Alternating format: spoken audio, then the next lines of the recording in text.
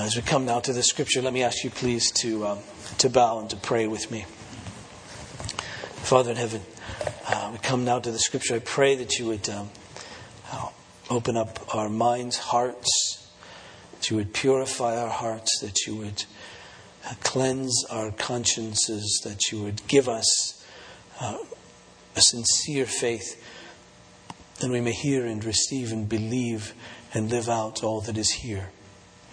This I pray in Jesus' name. Amen. Turn please to 1 Timothy. I want to read the first 11 verses of chapter 1. 1 Timothy in chapter 1, please.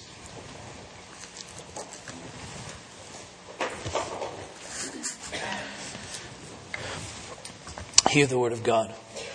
Paul, an apostle of Christ Jesus, by command of God our Savior and of Christ Jesus our hope, to Timothy, my true child in the faith, grace, mercy, and peace from God the Father and Christ Jesus our Lord.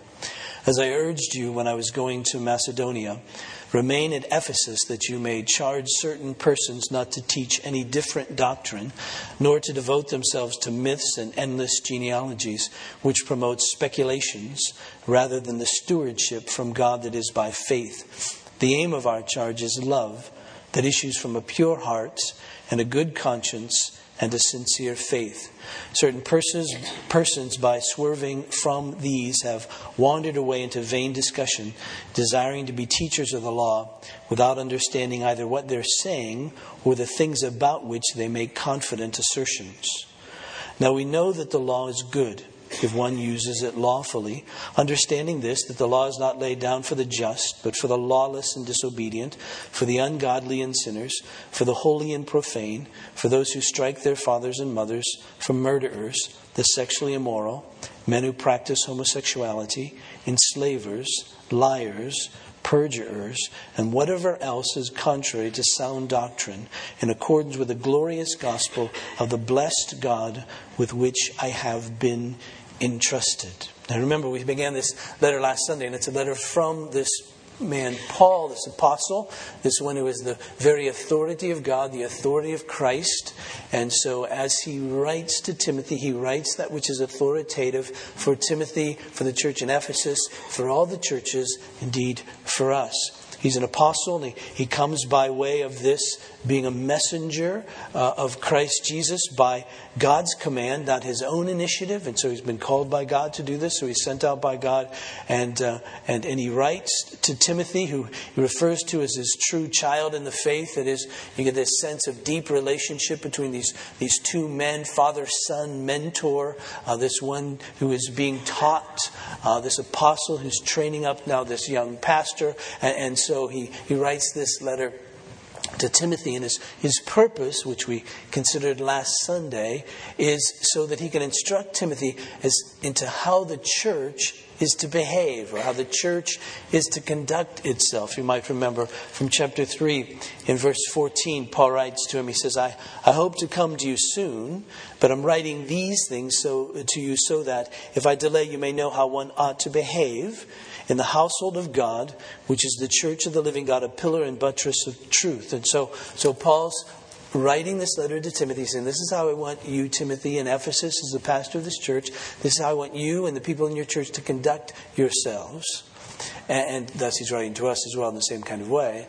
But he's saying, I want you to know how to conduct yourself, because you see, you're the household of God.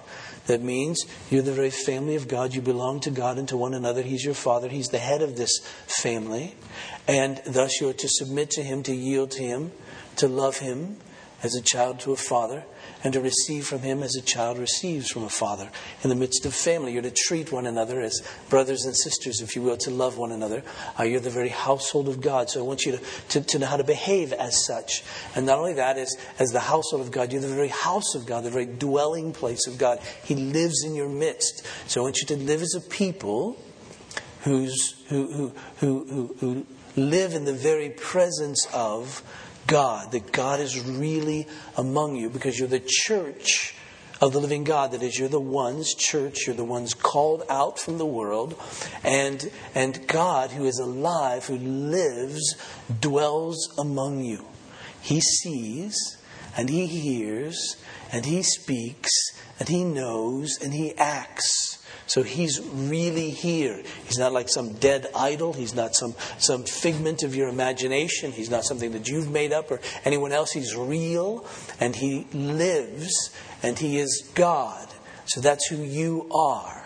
And as that, God says, I'm calling you to be a pillar and buttress of the truth. That means not that you determine what truth is, but since the truth has been given to you by God, you are now not to determine the truth, but to display it. You're to uphold it.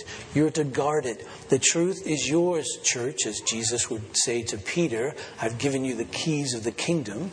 The truth is yours, church. Now I want you to display it, to live it out, to uphold it, to guard it, to keep it, to spread it throughout the whole world. No one has this truth really but you, church. I've given it to you. I've entrusted it to you. So Paul says it's been entrusted to me. He'll say to Timothy, it's been entrusted to you. And then it will be entrusted, you will, to the assembled people, the very called out people of God. It belongs, he says, now I want you to display it. I want through you the world to see that which is true. So that's who we are. And so he says, now, that means you have to conduct yourself in a particular way because of who you are. So all that we read about in this letter will be informed by that. We're the household of God, family of God. He dwells among us. We're the church of the living God. He really is real. He really is here. He's the one who's called us. He's the one who assembles us. He's the one who dwells among us, the living God. And we've been called to uphold the truth, to be a pillar and a buttress of truth. So everything that we read about and how we're to conduct ourselves will be informed by that. So it shouldn't surprise us then that as Paul writes to Timothy, he writes about guarding against those who teach that which is different than the truth that Paul had taught, the apostles had taught, that had come to us from God. No surprise really that he says, watch out for these false teachers, these teachers, as he puts it, who teach this different doctrine, these ones who devote themselves to myths and endless genealogy. So he says, there's wrong teaching going on, Timothy, in the church in Ephesus. So since the church is the household of God, the church of the living God, a pillar and buttress of truth, then you need to guard and watch out for that which is being taught and that which is false, being taught falsely in the church. Now again, it shouldn't surprise us that there's teaching contrary to that which is true. Jesus warned of it. He told of false Christs who would come. He told of false prophets who would come. He told of false teachers who would come. In fact, you remember that when Paul was traveling, after he founded the church in Ephesus, when he was traveling, there's a sense in which you get the impression that he thought back of the church in Ephesus. And when he was in Miletus, which was not very far from Ephesus, he called for the elders of the church in Ephesus to come and meet him. And you remember, this is in Acts chapter 20. We talked about it last Sunday. You remember what he said to them. He said, watch out. Beware. There are savage wolves within your church, from among yourselves. And he said, these ones will come and they'll teach that which is false about Christ. So watch out, elders. Make sure you've got it right in your own lives, this doctrine, this truth, so that you can watch out over the church in Ephesus. And so when he writes, Paul does, to this church, he says from the very get-go, there are those who are teaching that which is false, and so you need to charge them not to do that. That's the initial charge to Paul. And he says, they're teaching, they're devoting themselves this different doctrine to myths and endless genealogies. There's a sense in which we could use, I suppose, the word heresy here. Now, that word, we have to be careful with it, because it doesn't mean that every difference within the church is a heretical difference, something that's heresy. As we know, there are Christians that differ on various and sundry things. Church government, for instance, how we govern ourselves. And so there are Methodists, and there are Presbyterians, and there are Congregationalists. So that's one difference, but we don't believe that to be an heretical difference. right? I think my congregational friends, though I'm Presbyterian in my form of church government, that's all the word Presbyterian means, by the way, the way we govern ourselves, I don't think they think I'm a heretic because of that, nor do I think they're heretics because they're not Presbyterian. So we sort of all get along. We don't do church together because it's really hard to do it both ways, but we don't, and even in the context of some, perhaps even what might be considered more significant issues like baptism. Most of my friends who don't baptize babies don't think I'm a heretic. There's a few who wonder about me, and I don't think they're heretics for not baptizing infants. I think they're wrong, right? And they think I'm wrong, but we don't think it's heretical. We don't think that either one of us, because of that view, is going to be condemned to hell for that kind of thing, or charismatic gifts, or sometimes the role of women in the context of the life of the church and how all that works out. These are differences we have. Paul speaks on a couple of occasions to various kinds of differences in the church, and what's important there is that we don't hurt one another's faith. Because he says the kingdom of God isn't a matter of eating and drinking, but it's a matter of righteousness, peace, and joy in the Holy Spirit. So make sure we're not calling that which is just a difference a heresy. A heresy is that which shipwrecks one's faith. That's the language that Paul uses here later on in 1 Timothy. It really results in someone missing, if you will, the landing, missing the place to go, missing the gospel, missing that which is true. And so it causes one to be shipwrecked. You never get there. It leads, if you believe that heresy, if you believe that teaching, it's heresy because it leads to your ultimate missing the gospel and thus being reconciled to God, and thus leads to your condemnation. And so you get the sense that what Paul is talking about here is very serious. It really will lead people astray. Now Paul is consistent in his teaching. For instance, when he writes to the church in Galatians chapter 1, he writes this. He says, I'm astonished that you're so quickly deserting him who called you in the grace of Christ and are turning to a different gospel. Not that there is another one, but there are some who trouble you and want to distort the gospel of Christ. And so when he writes to the church in Galatia, he's saying, I'm surprised. I've just been here. I'm surprised that so quickly you're deserting the truth. They're teaching a different gospel. And he said, really, there isn't more than one gospel. There's only one gospel. But they're calling it gospel and you're believing it as such. And he says, verse 8, but even if we or an angel from heaven should preach to you a gospel contrary to the one we preach to you, let him be accursed. As we've said before, so now I say again, if anyone is preaching to you a gospel contrary to the one you received, let him be accursed. And so the seriousness, you see, of the truth. And of course, if we're to be a pillar as a local church, and if the church throughout the world is to be the pillar, but if we're to be a pillar and a support, a buttress of truth, then how could we then allow that which isn't true to be taught concerning the gospel or lived out concerning the gospel? That's the seriousness which is really going on here.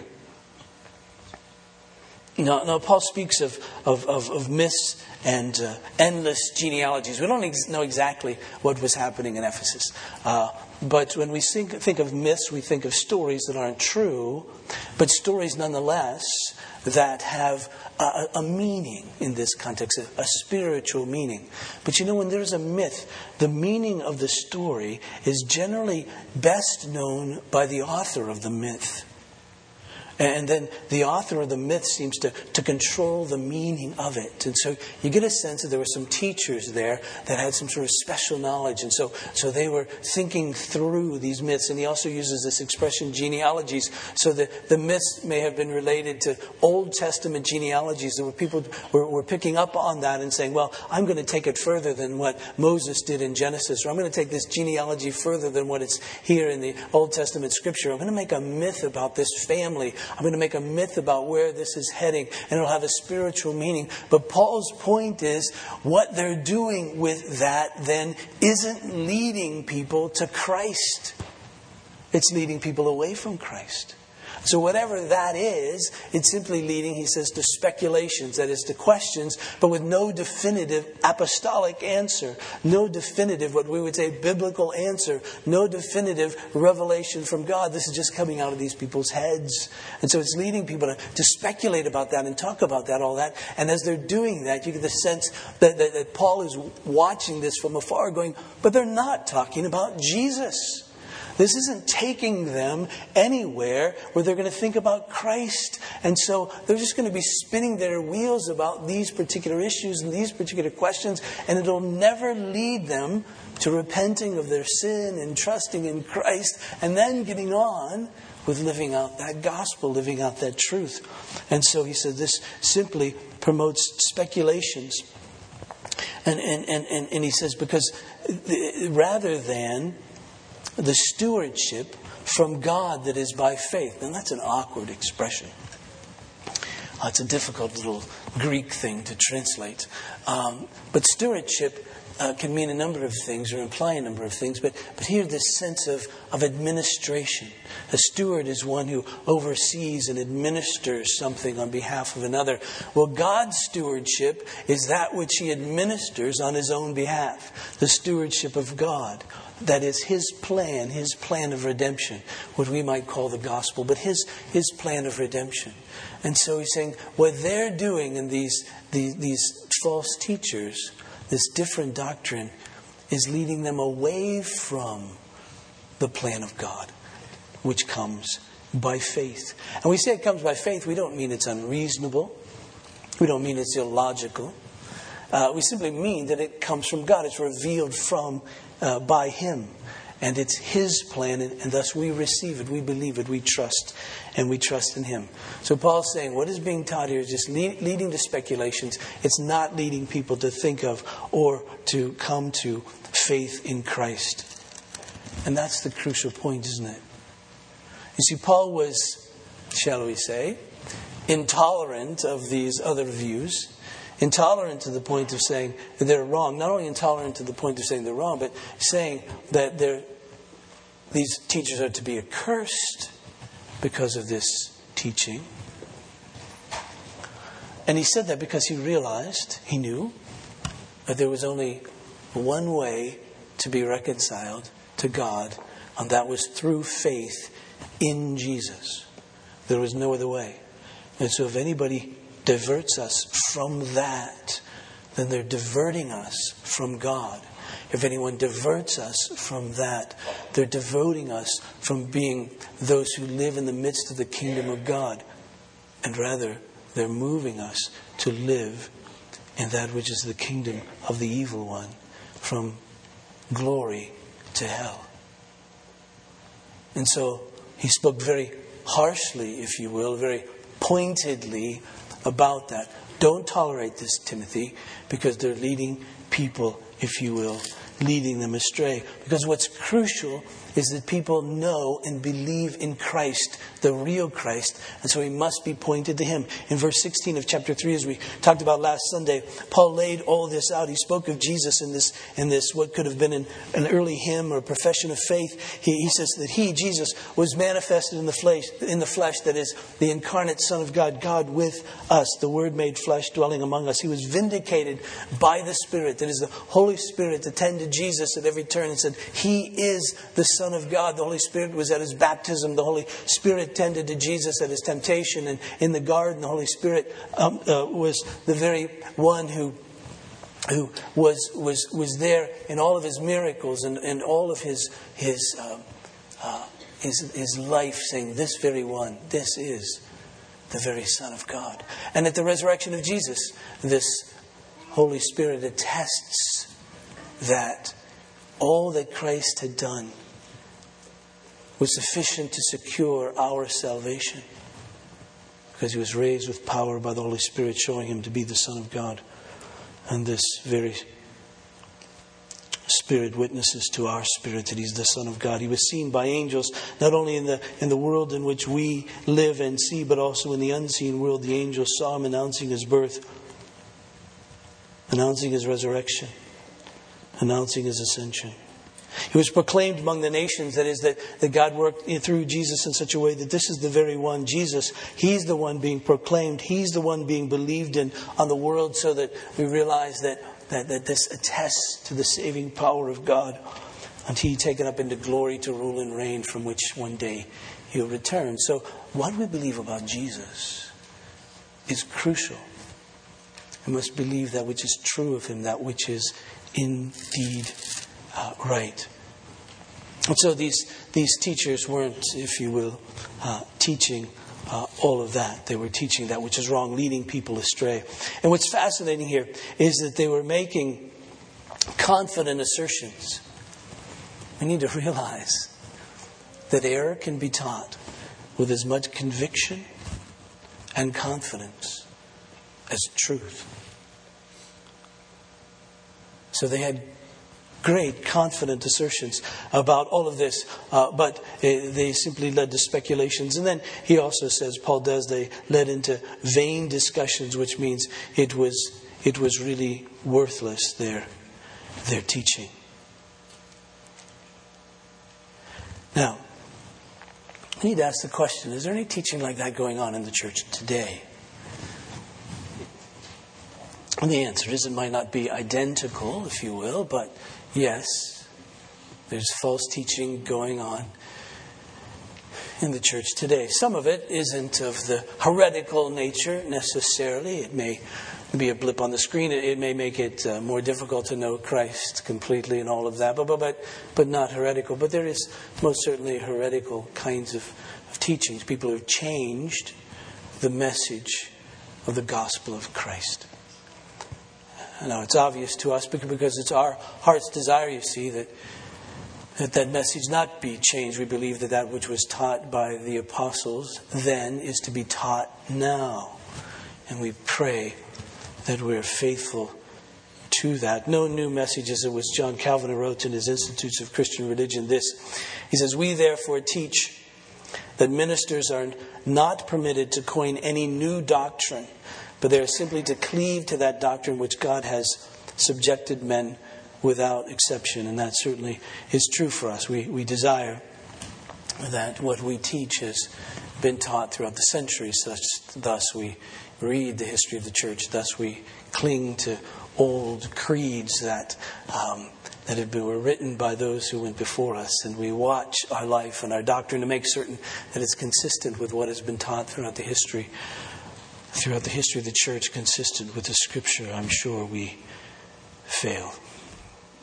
At certain points, we hope we don't fail in such a way that hurts the people of God. We pray constantly. I pray constantly, just so you know, that which we teach will not harm you. I prayed that right there this morning. I was standing right there when I prayed it. Pray it every Sunday. I trust our elders pray it. I trust our teachers pray it, that nothing that we teach will be of harm to you, but only be edifying, to lead you, really to lead you to Christ. And we know that there are those in what is called the church today, of course, as we've mentioned before, who deny the infallibility of Scripture, who deny the deity of Christ, who deny the humanity of Christ, who deny that Christ did miracles, who deny that He lived a sinless life, to deny that He was indeed the very Son of God, the very Son of Man, to deny His atoning death, deny that His death was any more than just simply His death, who believe that His death was simply that and not atoning for sin, who deny His bodily resurrection, who do not believe that He rules and reigns, and do not believe that He'll return, but in fact that He was a good man who lived as a good example for us, so that we can learn how it is that we're to live and to love as well. There are those who do not believe in the sinful condition of human beings, and thus they teach that we're essentially good, who do not believe, therefore, that we need a Savior, who do not believe, therefore, that we need to repent of our sin, who do not believe that we need to trust in Christ, and in Christ alone, who's the one who's taken the penalty for our sin. For there is no belief in eternal punishment or hell. There's no belief in the glory that is to come. So we see all kinds of things weaving its way through what is called the church, so we must be very cautious, very careful with that. We realize that there are certain cults of Christianity, of Jehovah's Witnesses and Mormonism and the like and all of that, and who distort the truth of Christ. And so those who follow those ways will miss it, will miss out on this stewardship that is from God, that is by faith. We realize that there are those who concentrate on particular points that could lead to the detriment of people, so they miss the gospel, thinking only of these things, whether it's a concentration on end times, or whether it's a concentration on angels, or the concentration on mystical experiences, or whether it's a concentration of getting in this life all that we can from God, whether it comes from various preachers on TBN or Joel Osteen or any of those.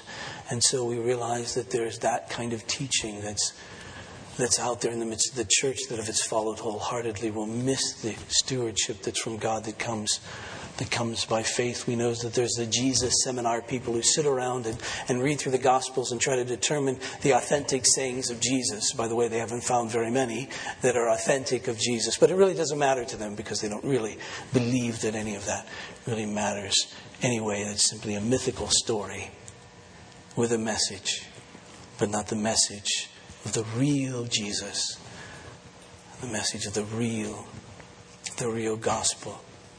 There's the Gospel of Thomas and the various other sort of new sort of Gospels that are being found. The Gospel of Thomas, stating that it contains 120 of the secret sayings of Jesus. Anytime you see secret or missing in titles, you can rest assured it probably isn't true. To think that God has been withholding for the last 2,000 years that which was necessary for us to know about Him. And so that there's the Bible code people who speak of the Bible as containing some kind of code that we can get messages from it if we just simply count the words or count the numbers or move the words around or any of that, rather than just reading it and getting the message that it's to come from us. It's sort of like playing a record backwards. Well, you don't know what records are, most of you, so... Paul isn't dead, by the way. But anyway, then there's the silly Da Vinci Code books and all of that. Most dangerous, probably, to us in our day may be the young, articulate, tech-savvy preachers who teach that we're to love one another. And yet they miss emphasis on a God who is one, who is holy, and who requires for us holiness. And that we're unholy, we're sinful, and His wrath is against us. And we must trust in Christ to be forgiven our sins and reconciled to God. Those who teach that God is love, and He is, most certainly, but miss the fact that He is also just and holy. Those who say that we are to live in such a way as to love one another and be just and merciful and all of that. And that is all true, but yet skip the step, the gospel step of saying, yes, that is true, but I am not that. And to be that, I must be forgiven and be cleansed and trust in Christ and be filled with the Spirit and transformed so that I can be that. And so you see, if we miss that essential step, the guts of the gospel, the cross, and you make any statement other than Paul, who said, I will never boast in anything save the cross of our Lord Jesus Christ, by which the world was crucified to me and I to the world, then you see we miss it all. You can't go from unregenerate, unborn again, unbelieving sinner to one who loves. And that's the very point of Paul here. He's saying there's those who are teachers of the law who are missing the aim of God's administration. He's saying in verse 5, the aim of our charge, that is the aim of this charge to teach that which is true and not that which is false, the aim of our charge is really love. Now you might expect Paul to say that the aim of all of this is faith. But he doesn't say that. He says really the aim of all of this, the goal of all of this is love. Now it isn't completely disattached from faith, Because he says in another place, in Galatians chapter 5, that all that matters is faith working through love. Faith and love are related one to another. In fact, even in a moment, he's going to say that this love must issue from a sincere faith. So faith and love are related, but Paul says really, if you follow after these false teachers, and to call them in a bit false teachers of the law, if you follow these false teachers, then you're going to miss the aim of what God is after. You're going to miss the goal of God's administration of His plan. And the goal of that is love. Now, why would He put it that way? Well, you remember when Jesus was asked of the greatest commandment. How did He summarize? First He said, we're to love the Lord our God with all of our heart, soul, mind, and strength. And then He said the second is like the first, that we're to love our neighbor as ourselves. So the real law of God is condensed, if you will, summarized by, can be stated by love. Love to God, love to one another. And then you remember Jesus speaking to His disciples on the night that He was betrayed. He said that what's going to mark us out as His people, that which others who don't belong to Him will view in us and know that we belong to Jesus, that trait in us that's going to identify us as followers of Jesus is love. You remember He put it like this. He says, a new commandment I give to you, that you love one another just as I have loved you. The newness of that commandment wasn't the love part, but the quality of that love. That we're to love as He has loved us. He says, a new commandment I give to you, that you love one another just as I have loved you. You also are to love one another. By this, all people will know that you are my disciples if you love each other, if you have love for one another. In fact, that same night, chapter 15, verse 12, He says this, this is my commandment, that you love one another as I have loved you.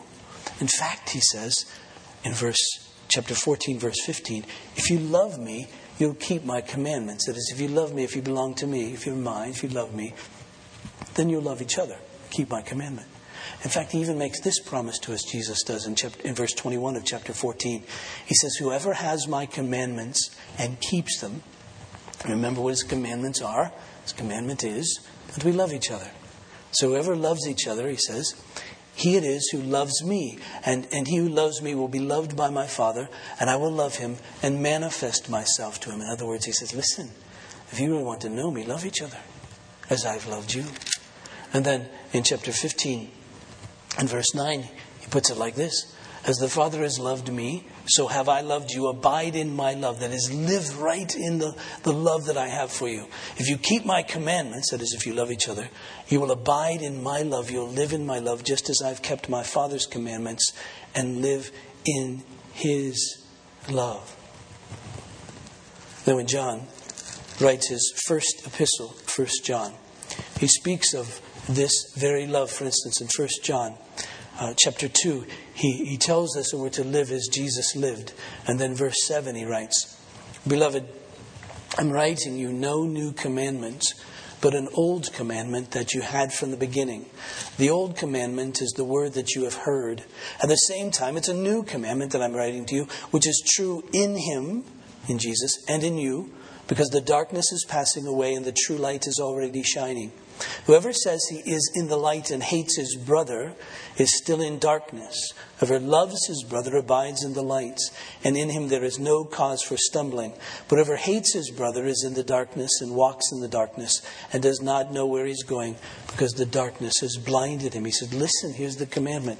You need to love each other. If you don't, you're just proving that you're not mine. You're just proving that you live in darkness. And then chapter 3 of 1 John and verse 10, John writes, But it is evident who are the children of God and who are the children of the devil. Who does not practice righteousness is not of God, nor is the one who does not love his brother. So if you don't love each other, Jesus has said, you're proving that you're not mine, that you're really children of the devil. And so we realize that the goal or the aim of this plan of God is so that we love.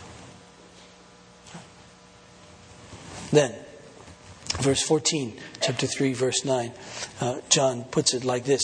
We know that we've passed out of death into life because we love the brothers. Whoever does not love abides in death.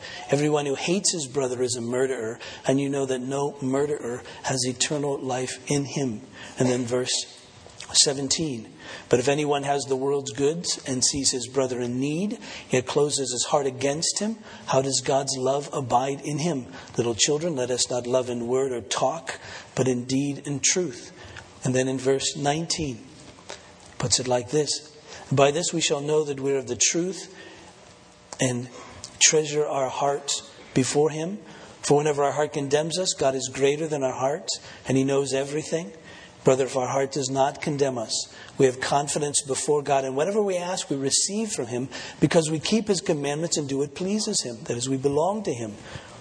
And this is his commandment, that we believe in the name of his Son, Jesus Christ, and love one another, just as he has commanded us. Whoever keeps his command abides in him, and he in them.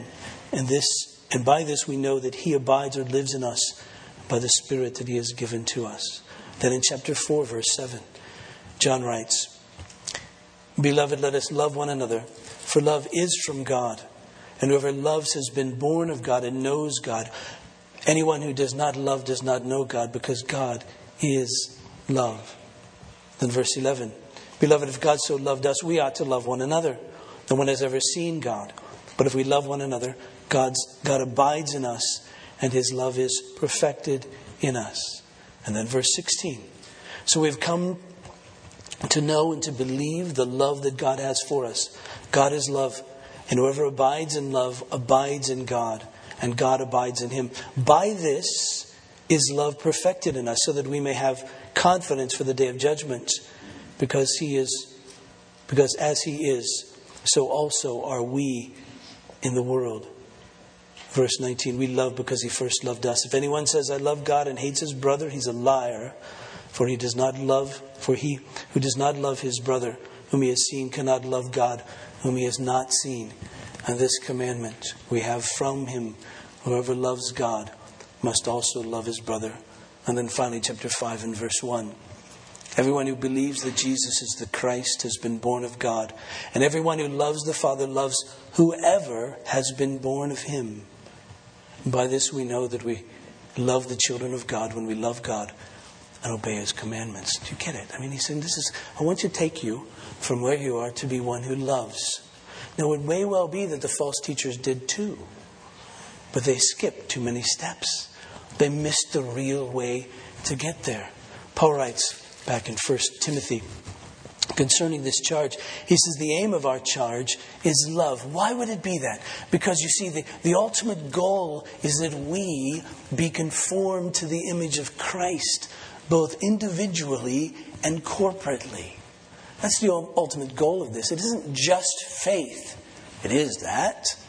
But faith leads to something, you see. We enter into the kingdom. We enter into reconciliation. We enter into all of this. We receive from God by way of faith. And that faith, you see, brings with it union with God, which transforms us so that we can be conformed to the image of Jesus. And so Jesus would say, as he said to them on the night that he was betrayed, and the apostles would say of Jesus, if you want to recognize if Jesus has been around, if Jesus dwells somewhere, what would you expect to see? And the answer is love. He's the very manifestation of the love of God. And so when a person is conformed to his image, then you see that person is one who's noted by the characteristic of love and all that entails. And when there's a community of people in whom Jesus lives and resides, a group of people that could be called the household of God, who belong to God, who belong to one another, where God dwells, these ones called out by God to be his church, the church of the living God. If that group of people exists, what would characterize them? Well, right doctrine and all of that. Right faith and all of that. But that would lead to something. That would lead to something, Jesus says, that this is a group of people that we would find loving.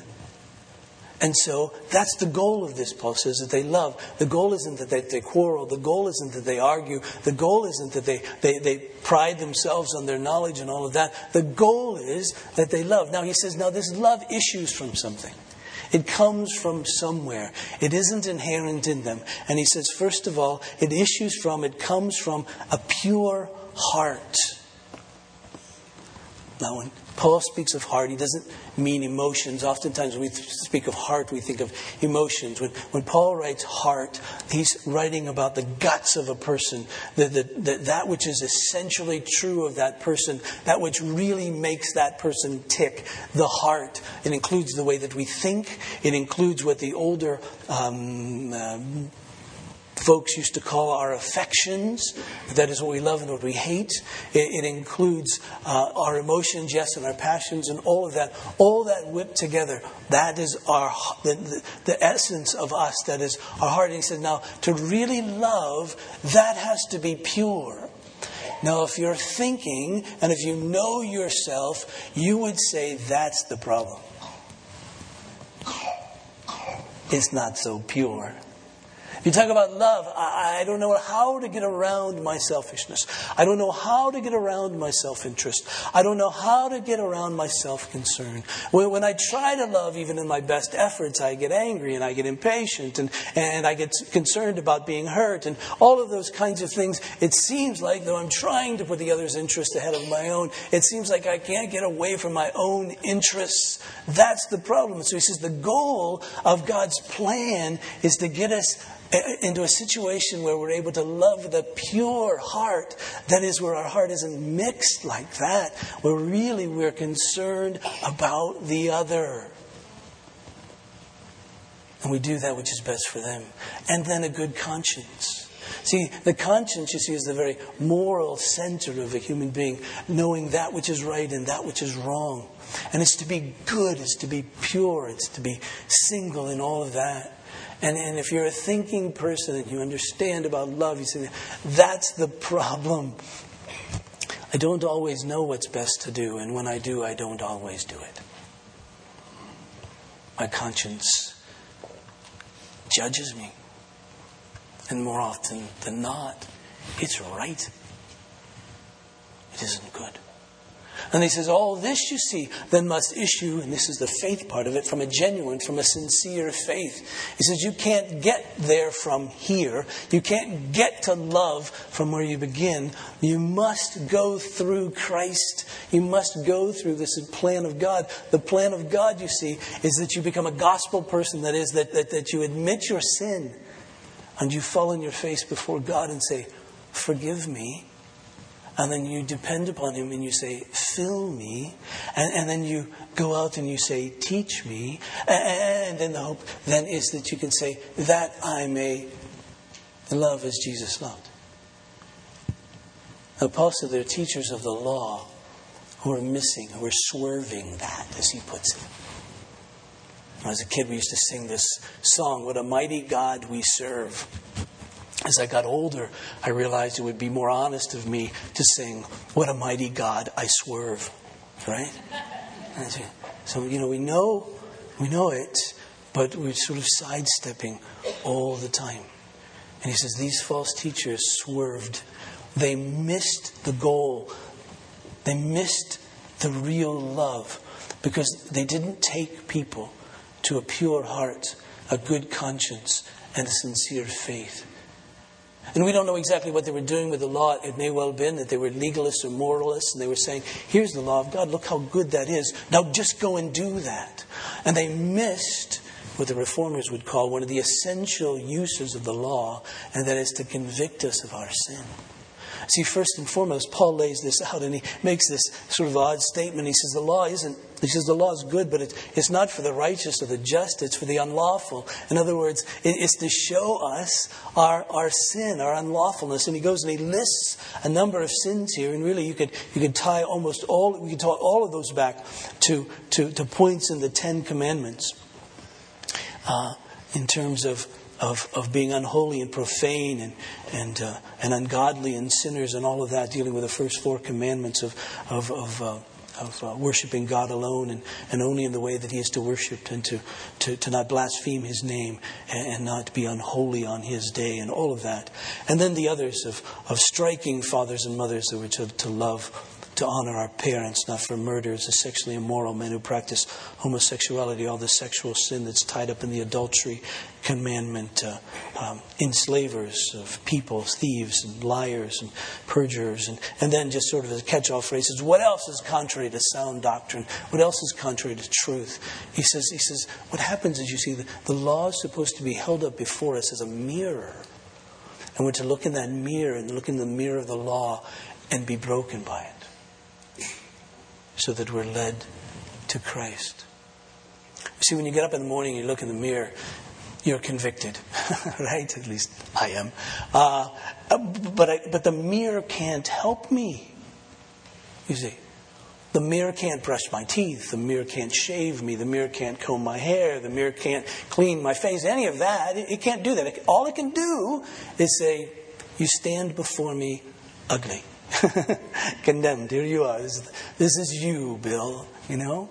If you want any help, you're going to have to reach in the drawer. You need something else. And there's the same way in which the law does that to us. It says, here you are. I'm just showing you who you are. And if we miss and skip that step and we look in that and we say, that's it, I can do that, then we've missed the aim of it. The aim of it is the gospel.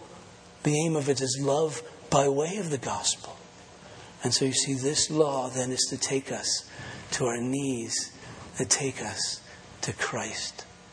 And so Paul says to Timothy, says to us, if there's anything that gives you the impression that you don't need Christ, that's wrong. If there's anything that tells you that you don't need forgiven of your sins, that's wrong. If there's anything that tells you that you don't need someone to die for you, and that one was Christ, that's wrong. If there's anything that enables you to skip that process, skip that administration of God's plan as He brings it to you, then that is wrong. If there's anything that you're doing or thinking or saying or any of that doesn't have as its heart, as its guts, Christ. Meaning, you, us, me, the sinner, Christ, the Savior. You, us, me, the follower, Christ, the Lord. If there's anything that doesn't have that in it, then that will destroy you. Because you see, the great harm of this false teaching is it misses the very glory of God. Because notice how Paul puts it. He says all of this is in accordance with the glorious gospel of the blessed God. The glorious gospel, that is, this gospel is glorious. It's great. It reflects God, and there's nothing better. And it's of the blessed God, that is, the God who is completely satisfied, who's completely happy, who's completely content, who's completely right in all that He is. You'll miss all of that. And secondly, this false teaching is as cruel as anything can possibly be to people. I've been reading a fascinating book just the last few days of a particular man who, in one portion of his life, found himself to be in a POW camp in Japan in World War II. And he's writing about the cruelty of the guards to the prisoners. And it was unimaginable. As I read this, it's all I can do to keep from weeping. But you see, a false teaching concerning the truth of Christ is more cruel ultimately to a human being than even that. Because it fails to tell us the truth. It fails to tell us of our sin. It fails to tell us of the sufficiency of Christ. It fails to tell us of the Savior who's come and died that we might trust in Him and live. And so you see, if we miss that, then for a moment we may feel good. But for eternity, we'll be lost, condemned. So you see, this truth, and we live as the people of God to uphold and to guard and display is more important. It's a great charge, more important than anything else we could imagine. Because it's the gospel of the glorious, blessed God. Let us never stray from it. Let's pray, Father.